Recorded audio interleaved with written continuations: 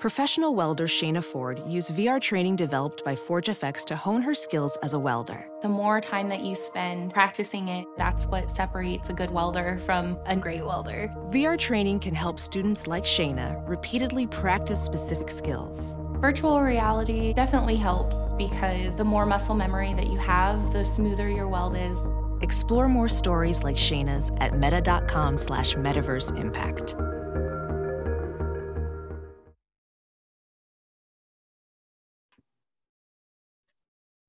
Good afternoon and welcome to the Hoosier Huddles. After the dust settles today, we are joined by Alex Compton, Zach Green of Hoosier Huddle, as well as Matt Weaver from Peegs.com.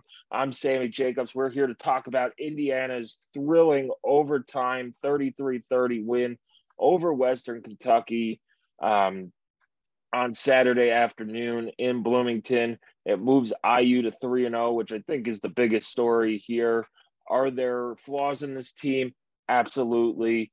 But 3 wins, you surpass the win total from last year, which is a step in the right direction. A lot of season left to play, and we did see some good things. Matt, let's start off with you. What were your initial thoughts from the game yesterday? Well, I mean, I think I like, kind of like with Illinois, they showed a resiliency and an ability to make plays when it counted, when your back was against the wall. Now, obviously, you'd like for it not to be that case, but last year this team, in my opinion, last year's team might be 0-3 because they were behind in all 3 games, but they're 3-0, and so that tells me that there's been some growth.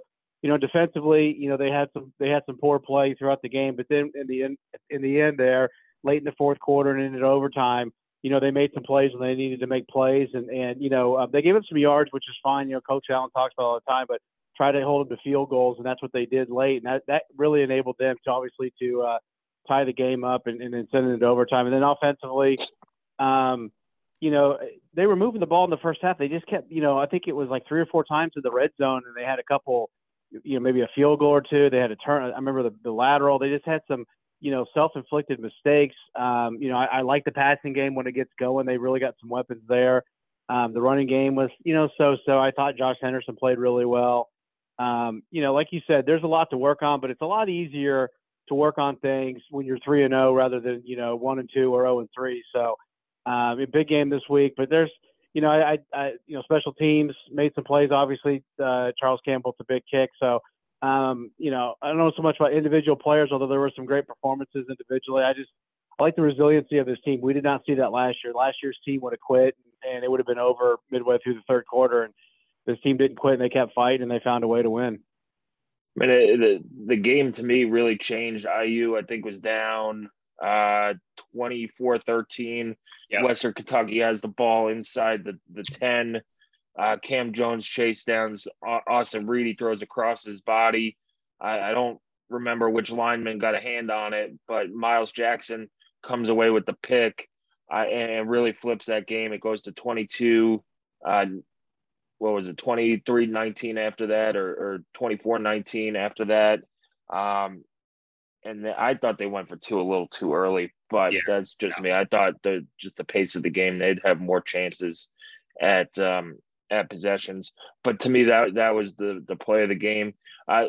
Zach, I want to ask you, you were in the stands yesterday with the students. How was, the feeling around those student fans? Because there were a lot of uneasy people in that stadium yesterday, being down 11 in the fourth quarter against Western Kentucky.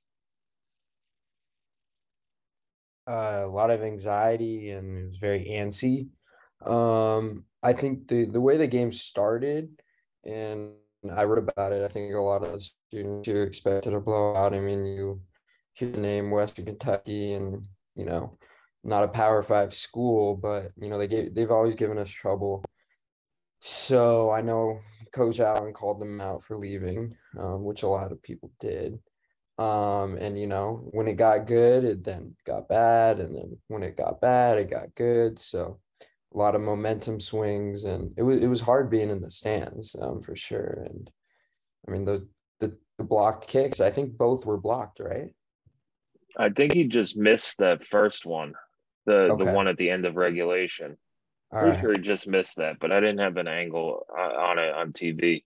But the second one, Jalen Williams just came ripping off the edge and got it, and good for him because he had a tough day. Now that last pass interference play at the end of regulation was bogus. That ball was 15 feet over his head and uncatchable. But he had another play. I think it was a big third down play where he grabbed the guy and gave him a first down and things like that. But yeah, it seems like the student crowds this year, Alex, are into it.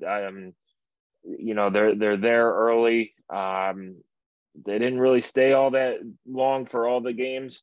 I understand Idaho. Nobody wants to sit through a delay and get rained on, but Allen did throw a little shade at the fans yesterday, saying that hey, if to get them to stay, we're going to make it a last second game so that the fans stay. But overall, I've been impressed by the crowds and things like that. Matt, if or Alex, we'll go on your thoughts for the game. Yeah, I mean, I think you start kind of how Matt led us in here. Say what you want. Obviously, I have a lot of thoughts. There's a lot of things to clean up, but Indiana football is 3-0. We've seen absolute carnage across the country so far. In a bunch of different conferences and a ton of different upsets. Last night there were a bunch also. With so many new faces on both sides of the ball and, two new coordinators, IU kind of was flying blind a little bit heading into the start of the season. And we talked about it all off season. It had to be 3-0. It had to be a perfect start. And while it was far from perfect, I think, mission accomplished here and what you needed to get done in the first part of September. So that for me is where I really start and finish. We'll get to the stuff that happened on the field, but, say what you want about, the program is crumbling and we're moving to the MAC and all this stuff, but I use 3-0. And if you can't enjoy that part of it, I don't know what to tell you. So,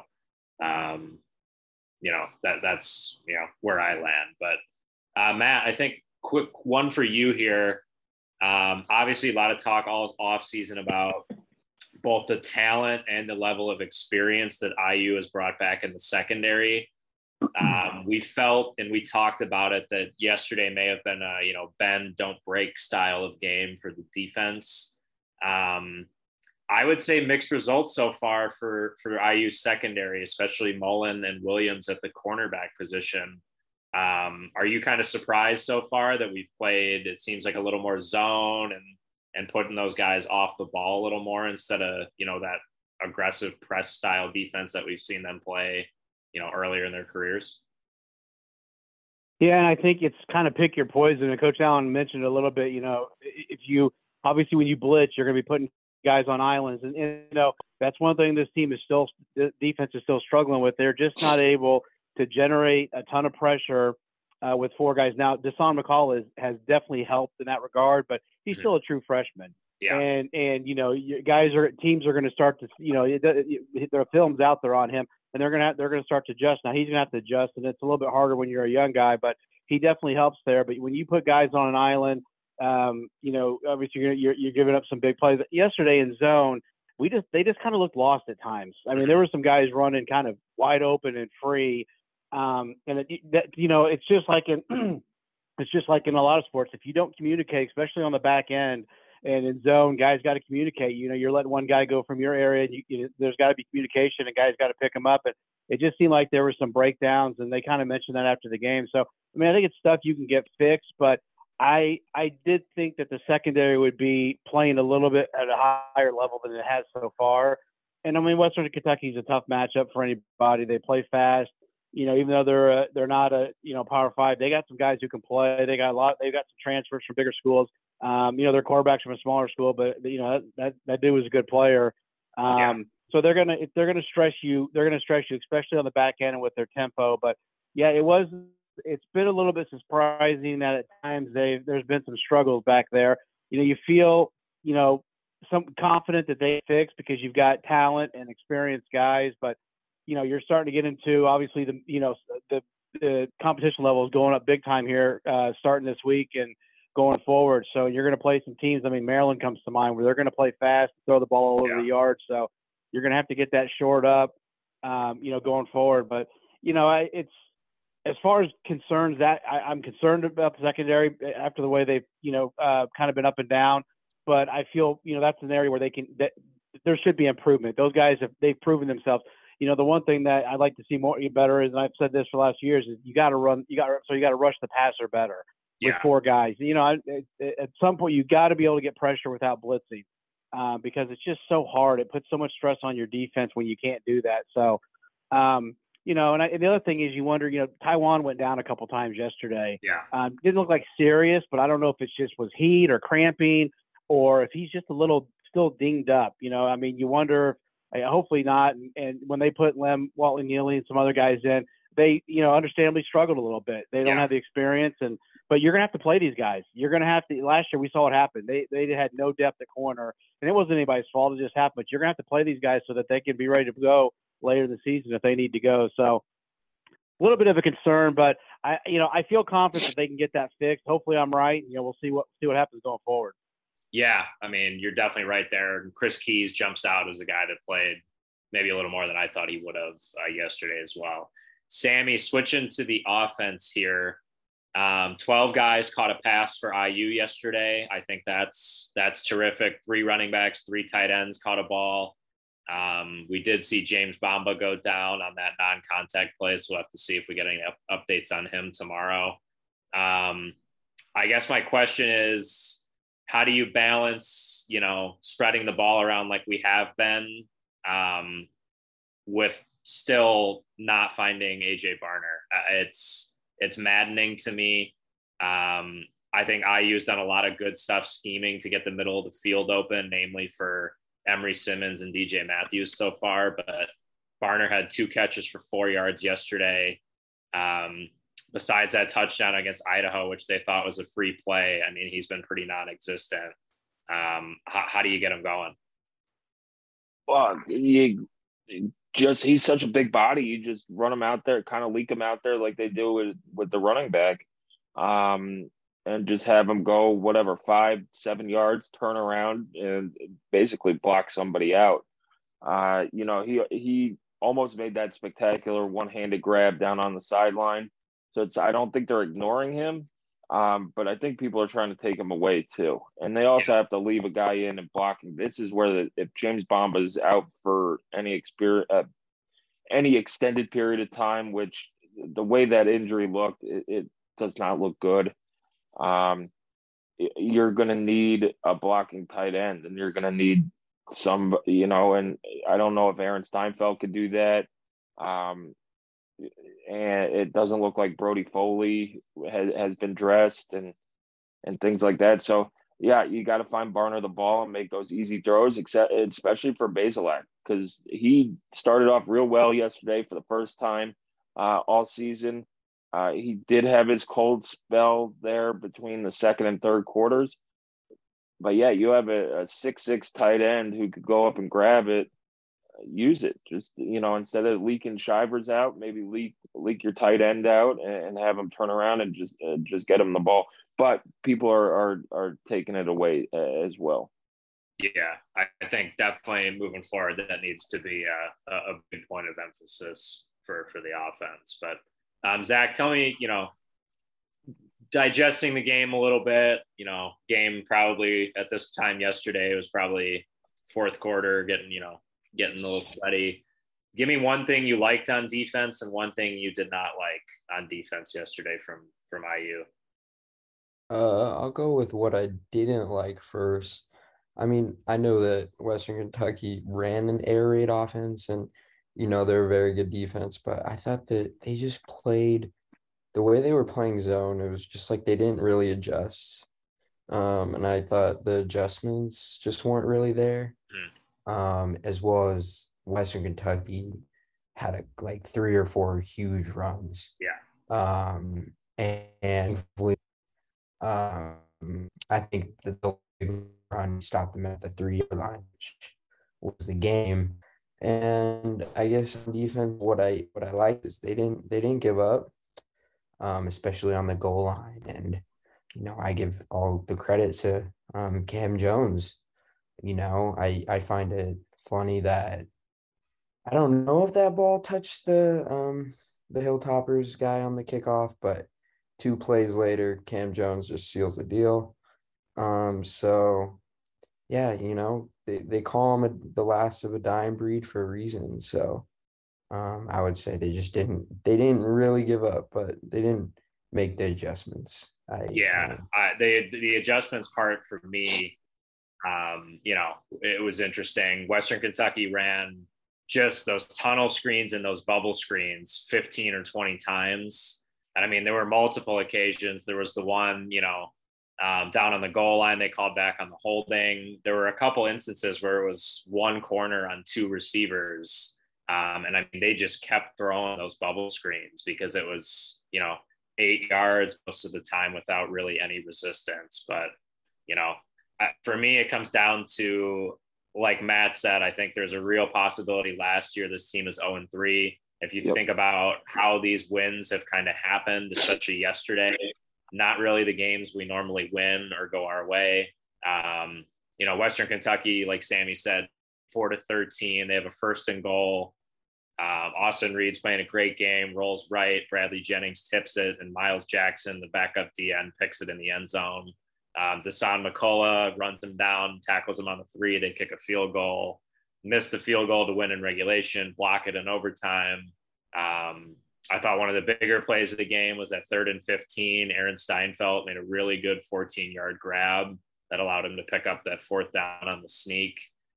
So a lot of really, really tight margin plays for IU yesterday. And those, those just have not been going our way, recently or, most of the time ever. But so winning on the margins, you can say it's luck, you can say it's unlikely. I would agree with most of those things, but I mean, there is an art to it. There is an art to staying in the game and staying close. Kind of like IU almost did last year, settling for 5 field goals down there at Western Kentucky almost cost him the game. Western Kentucky having to kick field goals yesterday, they cost them the game this time. So, it was an interesting game. But, winning on the margins, you got to do it sometimes if you want to get where you want to go. Yeah, I was kind of shocked they didn't go for it when they kicked that field goal to go up 8. Yeah. I was, a 1st down there probably seals the game. And things like that. But on the coaching thing, I thought Allen made a couple errors that were pretty costly. The 4th down they missed in the first half, it was in the second quarter. It was in the first quarter where they missed and Western Kentucky scored a couple plays later. Just punt the ball away. Just punt it away. It's too early to roll the dice like that. And I thought the 2-point conversion, the first one, I get it, would cut the score to 3, but you're going to get the ball back at least 2 or 3 more times to go score.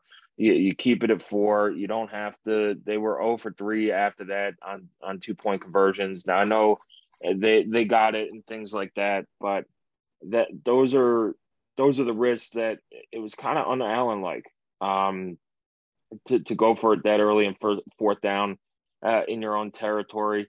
I have to mention the referees in this game too. I thought they were terrible. And it's not like there were blown calls. That they made some great calls too. There was a catch by a Western Kentucky wide receiver down on the sideline, which the kid made a heck of a play. But you had the sequence with the targeting that wasn't targeting, which, look, if Micah McFadden got targeting against Cincinnati last year, that's targeting. It was a defenseless player, and yeah, he hit him with the shoulder, but it was right to the head. That's the hit you got to get out of college football.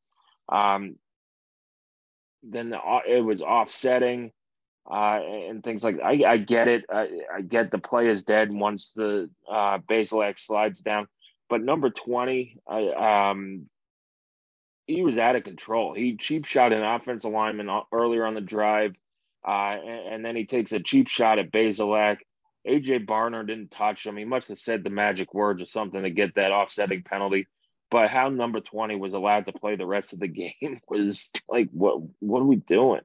Then they miscalled the punt where it may have hit the Western Kentucky player. They said it hit an IU player first and then the Western Kentucky player.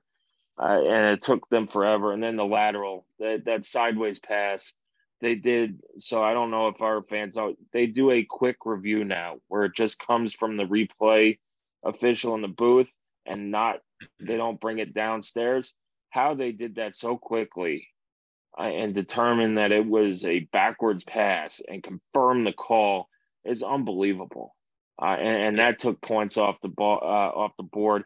And then on the final drive for Western Kentucky, they throw the ball's getting thrown away 10, 15 feet over the guy's head and 5 yards in front of him. You throw a flag to set him up for a game-winning field goal. It's like those flags are starting to affect the game. And I know on IU's final drive, I think they had like 33 yards of penalties against Western Kentucky, but they were mugging IU receivers all day. And you gotta call them. The Big Ten needs to do something about their officials. There has to be some level of accountability. I know Matt a couple years ago against Nebraska,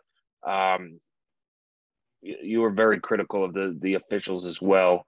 But there's no accountability for these Big Ten officials. They're going to decide games. They could very well have decided the fate of Tom Allen yesterday. If IU loses that game, a lot of people were saying, well, Tom Allen's done. They get rid of him, whatever.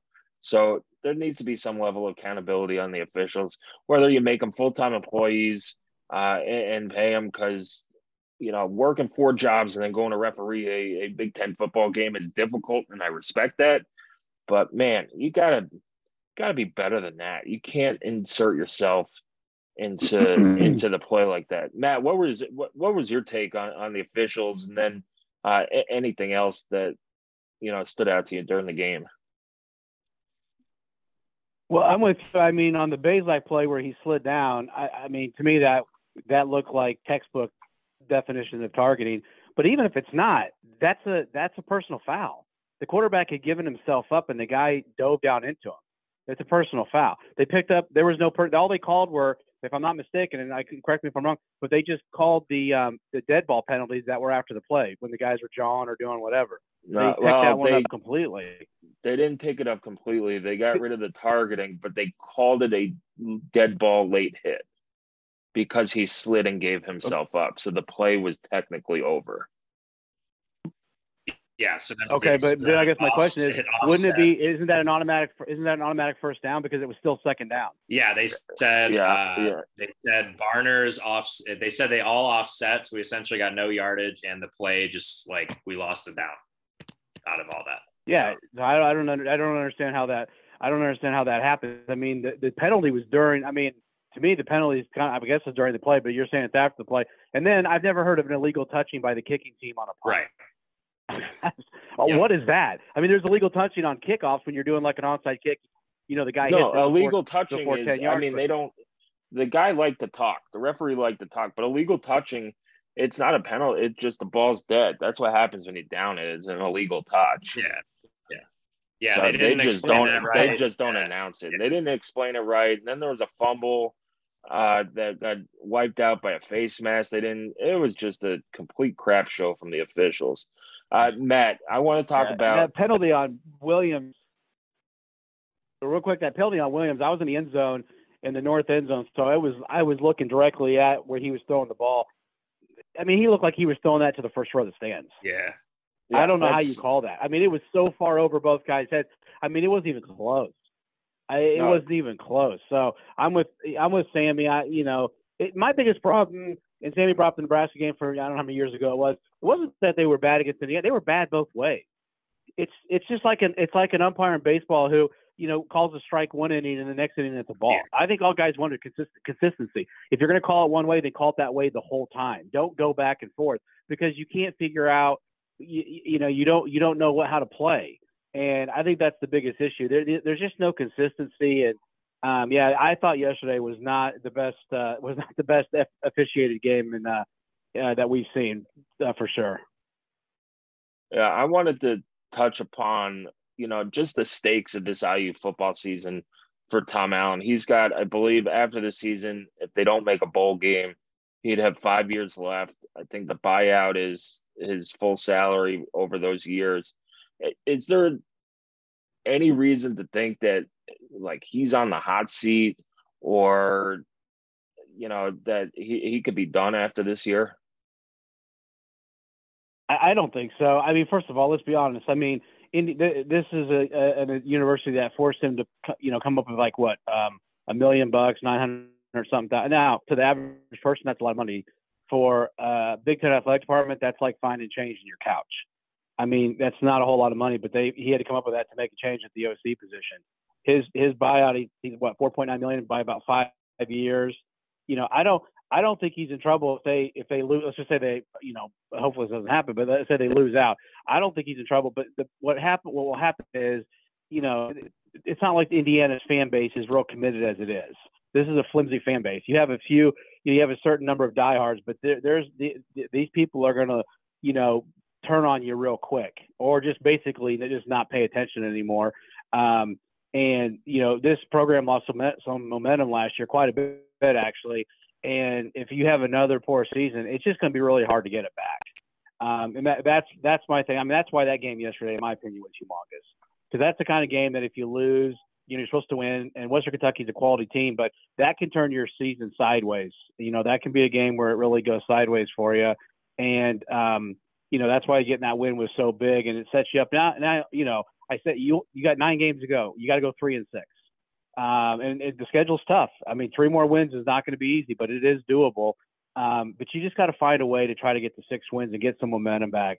But I don't think Tom Allen's. I mean, I just don't see. Indiana's never been a school that's going to do that. They don't have the boosters who are going to pony up a bunch of money to make a change at football coach that I've ever seen. So I think Tom Allen's probably safe for at least a couple more years. I think the last 3 years of his deal, the buyout is half of what his salary would be times. So if it's 3 years and $5 million, it would actually be $7.5 million, not 15. So I don't think he's going anywhere, and hopefully they can keep this momentum going. And this is a Butte conversation going forward, and this is something we don't talk about. But obviously, after 2-10, and if you lose yesterday and you start getting a losing streak, this is something that people are going to talk about. But I mean, let's just be honest. At Indiana, this is not how they do business. Whether you agree with it or not, they don't throw a ton of money at the football program when things go, to get rid of a coach. They'll ride it out for a couple of years, and is my opinion. And hopefully, like I said, that doesn't matter. Hopefully they keep it going. The season keeps going. They get 6, 7, 8 wins or more, and we look back at this as like, hey, we kind of overreacted. Yeah, that's my thing, is that if they're not even going to shell out to redo an indoor facility or to build a new indoor facility, why do we think that they have $25 million to throw at Tom Allen's buyout, especially when your AD comes out before the season, says that the TV money that's coming in the next couple of years, it has been already spent. And I get there's things coming down the pipeline where players might get paid by the school and things like that, where you kind of need to have a war chest.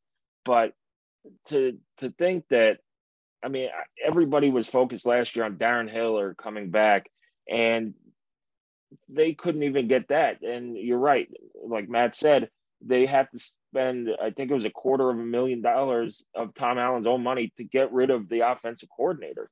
So I think any of this Allen's done and all that stuff, like, it just stop. Just enjoy the 3-0 and move on to Cincinnati, and maybe you go to Nebraska and win, because they just fired their coach and they had about 15 seconds of happiness against Oklahoma and got the doors blown off. So, and on top of that, Matt, I know we've had this conversation before.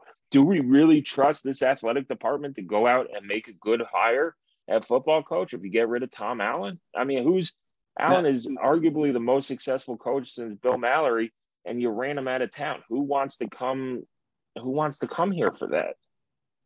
Well, and here's the thing: it's not just $25 million or $20 million.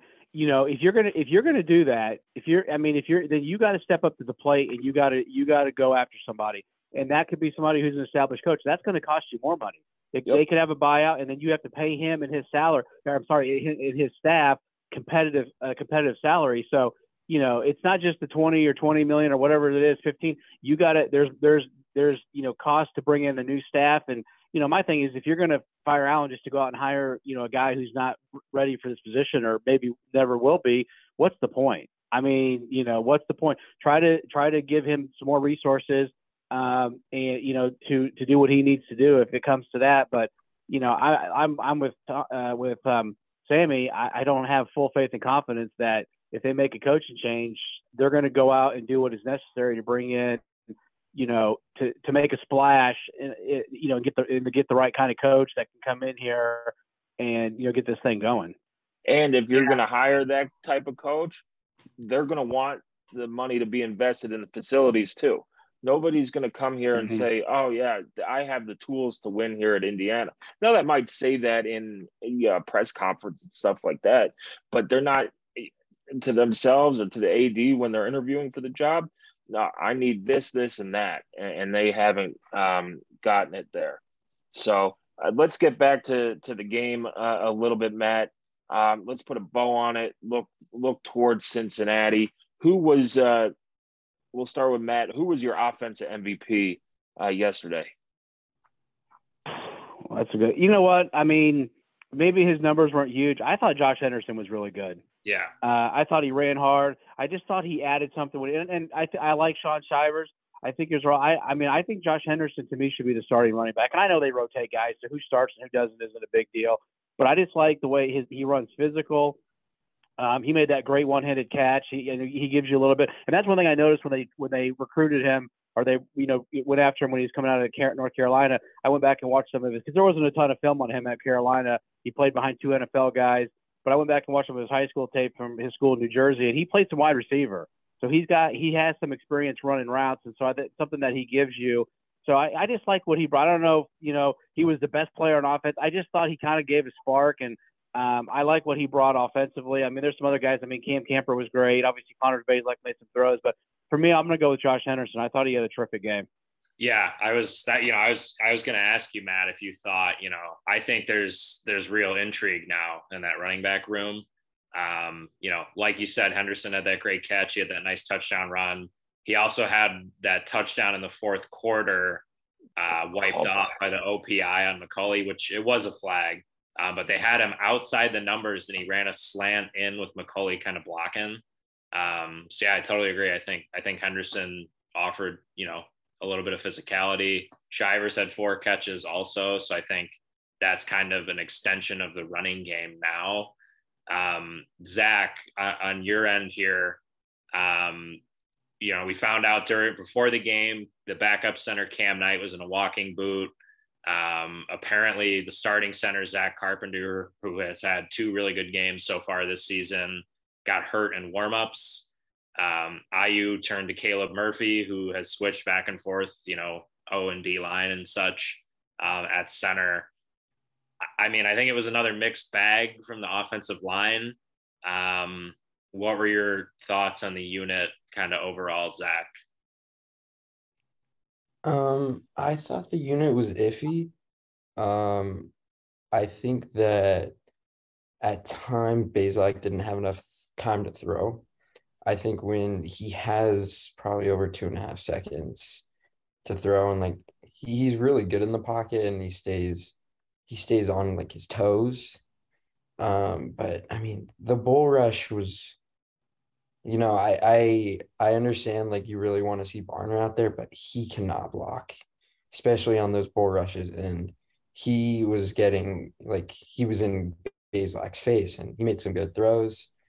I thought overall the O-line was pretty good, but we'll see what happens with the tight end room, because Barner, they line him out up on the outside a lot, and he's a good receiver. And especially with I don't know if Seinfeld's going to step up, but overall it was okay. Iffy. I would like to see them, give Bazelak a little bit more time. Yeah, I would agree. And like Matt said, I think it's been an issue for IU over the last couple of years is generating that pressure. Western Kentucky had 3 sacks to IU's 2. And then they also had more hurries or pressures than IU's defense did. So, real quick, I thought Alex made a great point earlier about Barner. They need to get him more involved. He's way too talented to only have a few catches. And I agree with Zach. Blocking's not his forte.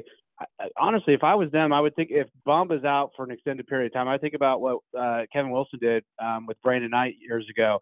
Take an O tackle and throw a tight end number on him, and have him be your 6th blocker when you want to play 2 tight ends. And so then you can keep Barner out as a receiver. That's what I would do. I mean, maybe Carter Smith. Guy played volleyball in high school, so he's probably got good feet. I know you don't want to maybe waste a red shirt, but listen, this is my thing anymore with red shirts. That's the day. That to me, some of that's in the past. Yep. And when you're 2-10, you got to win. Yep. I mean, I'm sorry, you got to win. And if I'm not saying Carter Smith's going to make you be a winning team, but if getting Barner more involved in the passing game can help you give you a better chance of success, and I'm doing it. I mean, you got to think about the program. And you know what? It worked out for Brandon Knight all those years ago. I mean, he still had a good career and went on to play in the NFL. So, I'm not saying he can do it. I don't know. I'm just saying that's the name that comes to mind. But that's what I would think about doing because, if you're down, I mean, if Bomba's basically your only blocking tight end, like Ryan Barnes seems like more of an H-back. I'd maybe look at something like that. And I didn't mean to hijack this, but I just wanted to say I agree. I thought that was a good point about Barner. He's got to be more involved, especially when you get in the red zone. I mean, he's a huge guy. Yep. You got to get him involved when you get down there inside the 10 because it's like a basketball play. Throw it up and let him go get it. And he's too talented. That play at Idaho, I know it's kind of a freak play, but that shows you the athleticism for him to come down with that ball, regain his feet and then get in the end zone. And he did that against Idaho last year. He's got some serious athletic ability, and I just think they need to, try to – you don't want to force it to him, but try to get him more involved early on in the game. Yeah, and I mean, we saw Western Kentucky. I mean, they were just blitzing up the A gap over and over and over yesterday. I mean, if you establish Barner early, like off the line as an actual threat over the middle of the field, I mean, you got to account for him on those slips. So that should also kind of lessen up that pressure a little bit. But, I also agree with your point on 6-0 linemen. We've seen a couple Big Ten teams do it so far this season also.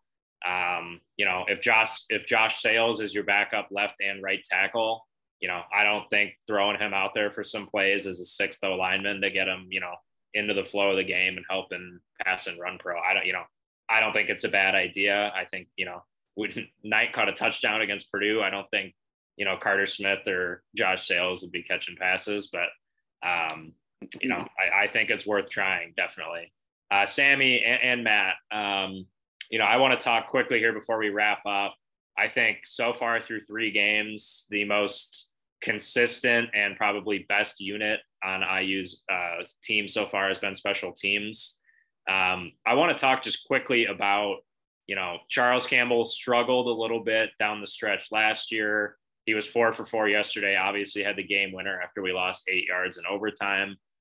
James Evans, I think, is looking much, much more comfortable.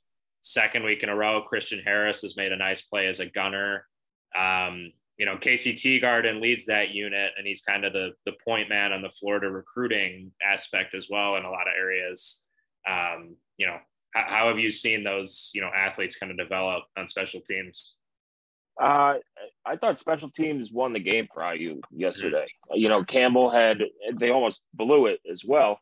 But we'll get to that. Campbell 4 for 4 on field goals, accounted for 13 out of the 30 points. I thought James Evans kicked the ball well. If I'm going to nitpick, I would just wish some of those line drives had a little bit more air under them. Yeah. But he had 2 down inside the 20. I think 1 was at the 4 or something. Yeah. He's looks a lot more comfortable this year than he did last year. Christian Harris, I think that's 2 weeks in a row he's made a nice play on special teams. He's a guy, I think he's from DuPage College. He's been there for a couple of years, and I think that the only time Matt and I noticed him was at practice doing log rolls, Matt, and he looked absolutely miserable. But yeah, he's a guy that is athletic, can run down the field and make plays, and he stuck that tackle. Your punt return, I really want somebody else other than Connor Delp to return punts. I think he lost that punt in the sun, and at that point, yeah, the safe play is just let it go and walk away from it. But it cost them 20, almost 20 yards, I think. But DJ Matthews, like you said last week, Alex, DJ Matthews is almost too valuable to put back there every single time. He almost had a really nice punt return, bobbled it, and I think he got crunched on that play. Yeah. And he also got smoked by the goalpost on the Hail Mary at halftime. Like a WWE move. Yeah. Yeah, like five guys went into the yeah. 5 guys went into the goalpost on the Hail Mary. But IU needs to be excellent at special teams all year if they're going to make it an equalizer. And we all on the group text groaned and moaned when Chris Freeman's kick. It was super close.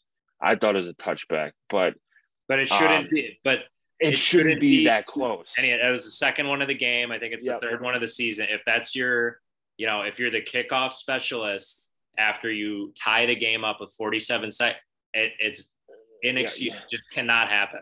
No, I'd rather him hit a little squibber down the middle to the 15-yard line than have him try and get cute with it for a corner thing. Look, if Western Kentucky returned it to the 25, who cares? You burn 5 or 6 seconds off, and they don't gain any yardage. And they weren't returning kicks anyway; they were fair catching them. He had done a pretty decent job all year, but you had the game on the line, and you put it out of bounds. That's a play that in the past, Western Kentucky goes down and hits that field goal and IU loses, and you're like, yep, that's a total IU loss. Yep. And things like that. But they have it's Quintero, Alejandro Quintero from junior college came in. He has a big leg on kickoffs too. They've used Charles Campbell on kickoffs. Allen doesn't like to use his field goal guy on kickoffs all that much, just for dead leg situations. But man, you can't have 2 kickoffs out of bounds. It wasn't like it was wet and super windy and the ball's just getting carried.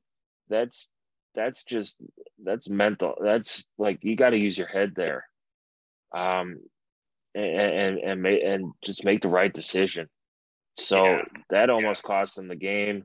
I really like how they use Jalen Williams on kickoffs, and I think Omar Cooper could be really good on kick returns too. And if you put both of them back there or alternate, as long as nobody holds, and that was a soft block in the back call on the penalty on Omar Cooper's return. But special teams right now, they won that game yesterday. Even though they almost blew it, they won that game yesterday. But keeping IU in the game, flipping the field a couple of times, making a big hit on punt return. You nearly get a turnover on punt coverage as well. So that's my take. But I do. Casey Teagarden was super slick after the win yesterday. On certain angles of certain videos that people have, did a nice head first slide into the turf. So Matt, what's your take on special teams? Well, I think I think the best thing you say about James Evans is that we haven't been talking about him the first 3 weeks. It's kind of like the right guard. You only talk about it when he misses a block and your quarterback gets killed. Yep. You really only talk about the punter when he's not punting well. And I'm not saying every punt's been great, but he looks just light years more comfortable and better than last year. I mean, he looked like he was scared to death, last year. And this year, I think he's done a much better job. I'm with you. I'd like to see DJ Matthews off punt return. I think you can make a case. He's kind of like, if you remember the 2019 season when they had the quarterbacks switch because of the injury, and on 3rd and 6, every time they needed a first down, Ramsey would find Walt Phillior. I mean, it seemed like every single time. And I think you can make a case he's kind of that guy. I mean, he's the one guy that at certain. I mean, they got some other good receivers, but over working that slot, he's by far their best guy. And I just think he's too valuable to risk an injury. And I've said, you got to try to win games. I get it, but you got to kind of balance things too. So I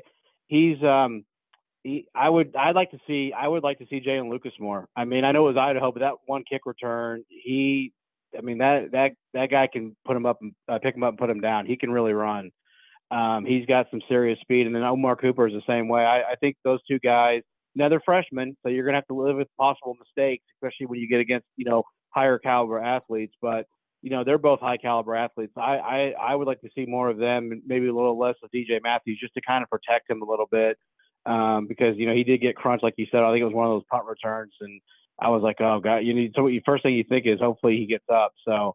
But I think special teams has been pretty solid. I mean, like I said, special teams is one of those things where you're only talking about it because it's making mistakes. Usually, if they're playing pretty well, it's not really a story. And maybe that's wrong. Maybe they should be talked about more when they're playing well. But when you're not talking about them, that's usually a good thing. Yeah. So as we wrap up here, just kick it around one final time. Zach, we'll start with you. Final thoughts on the win and overtime for IU. And then early thoughts. Obviously, we'll have tons of stuff on the site leading into Cincinnati, but final thoughts on the win, and then what you're kind of looking forward to on Saturday out in Cincy. Tom Allen has said it. A win is a win.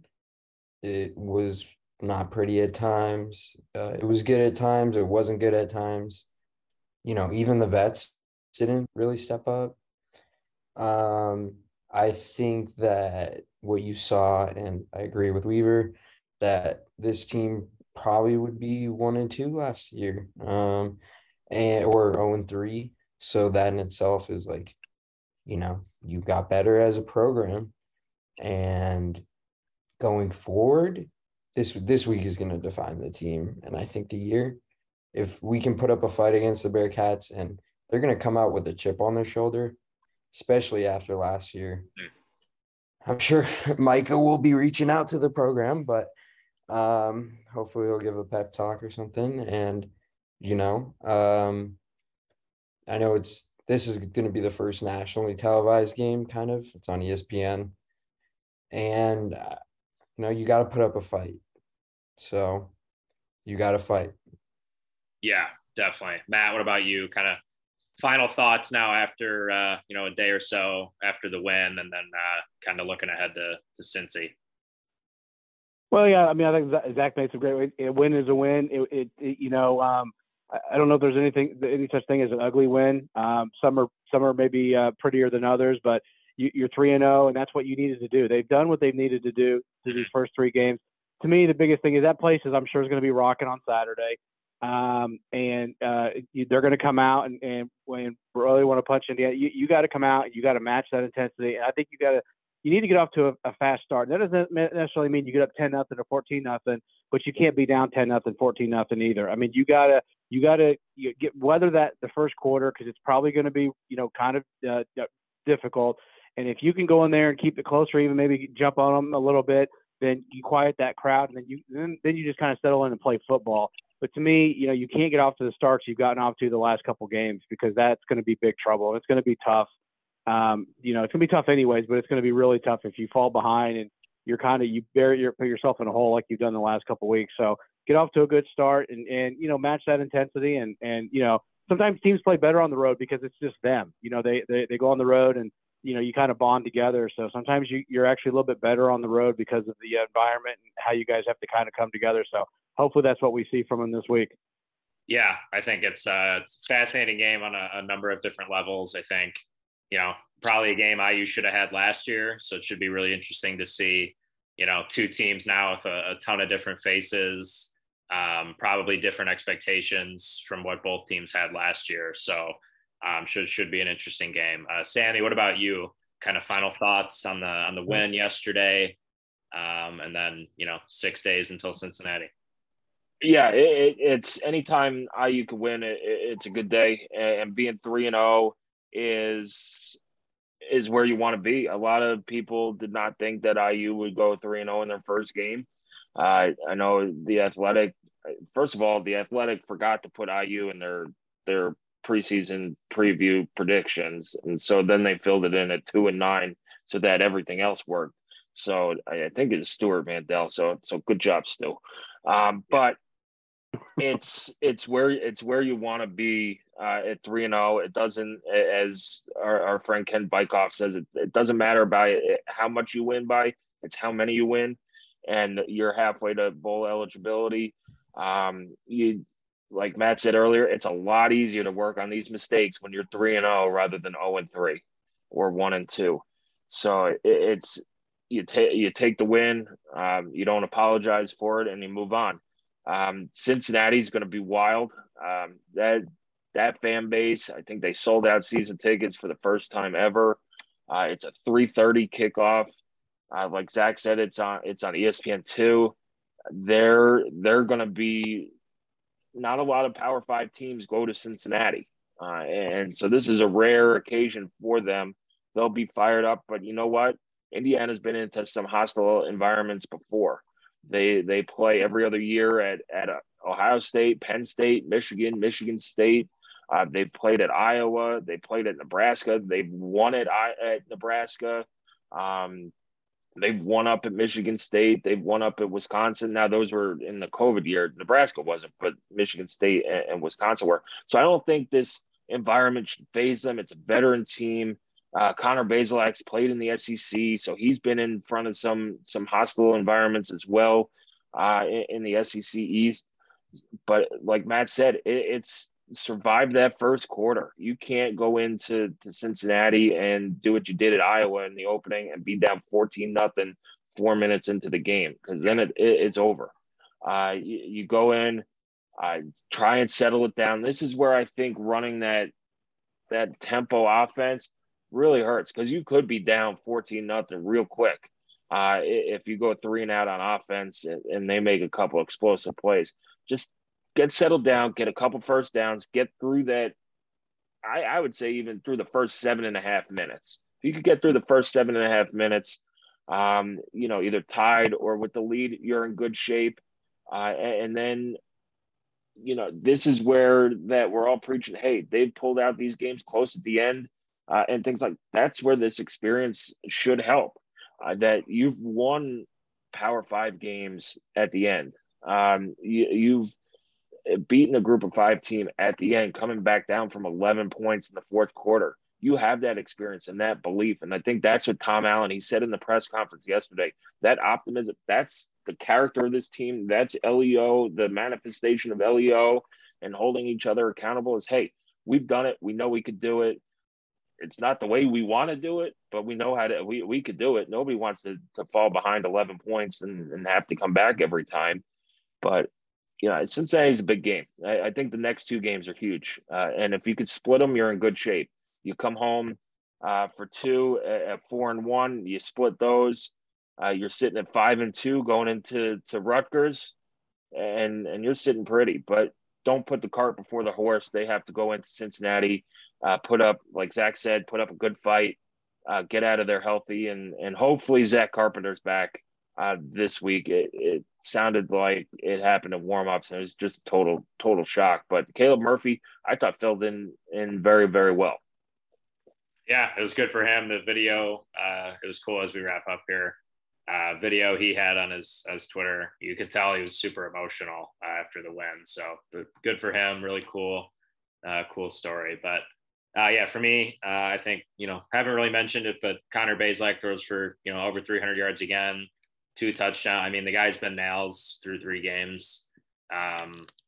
It was fun to watch Penix last night light up Sparty, but I mean, it's hard to not like what Bazelak has done through 3 games. So I just didn't want to let, this pass without saying, another solid game. I think if he plays the game he played on Saturday in Cincinnati, I think IU has a good chance in that game. But Matt, thank you as always. We appreciate your insight and expertise and your time on this Sunday. For Sammy and Zach, we will have tons of other stuff on the site today, finishing up our Western Kentucky recaps, and then obviously a ton of stuff with the pressers tomorrow, and then leading into Cincinnati week. So anybody got any final thoughts here before we sign off? No, just thanks for having me, guys. I really appreciate it. Yep. Thanks as always, Matt. And then, like I said, we'll have tons more stuff on the site. So we appreciate everybody watching and listening to this today.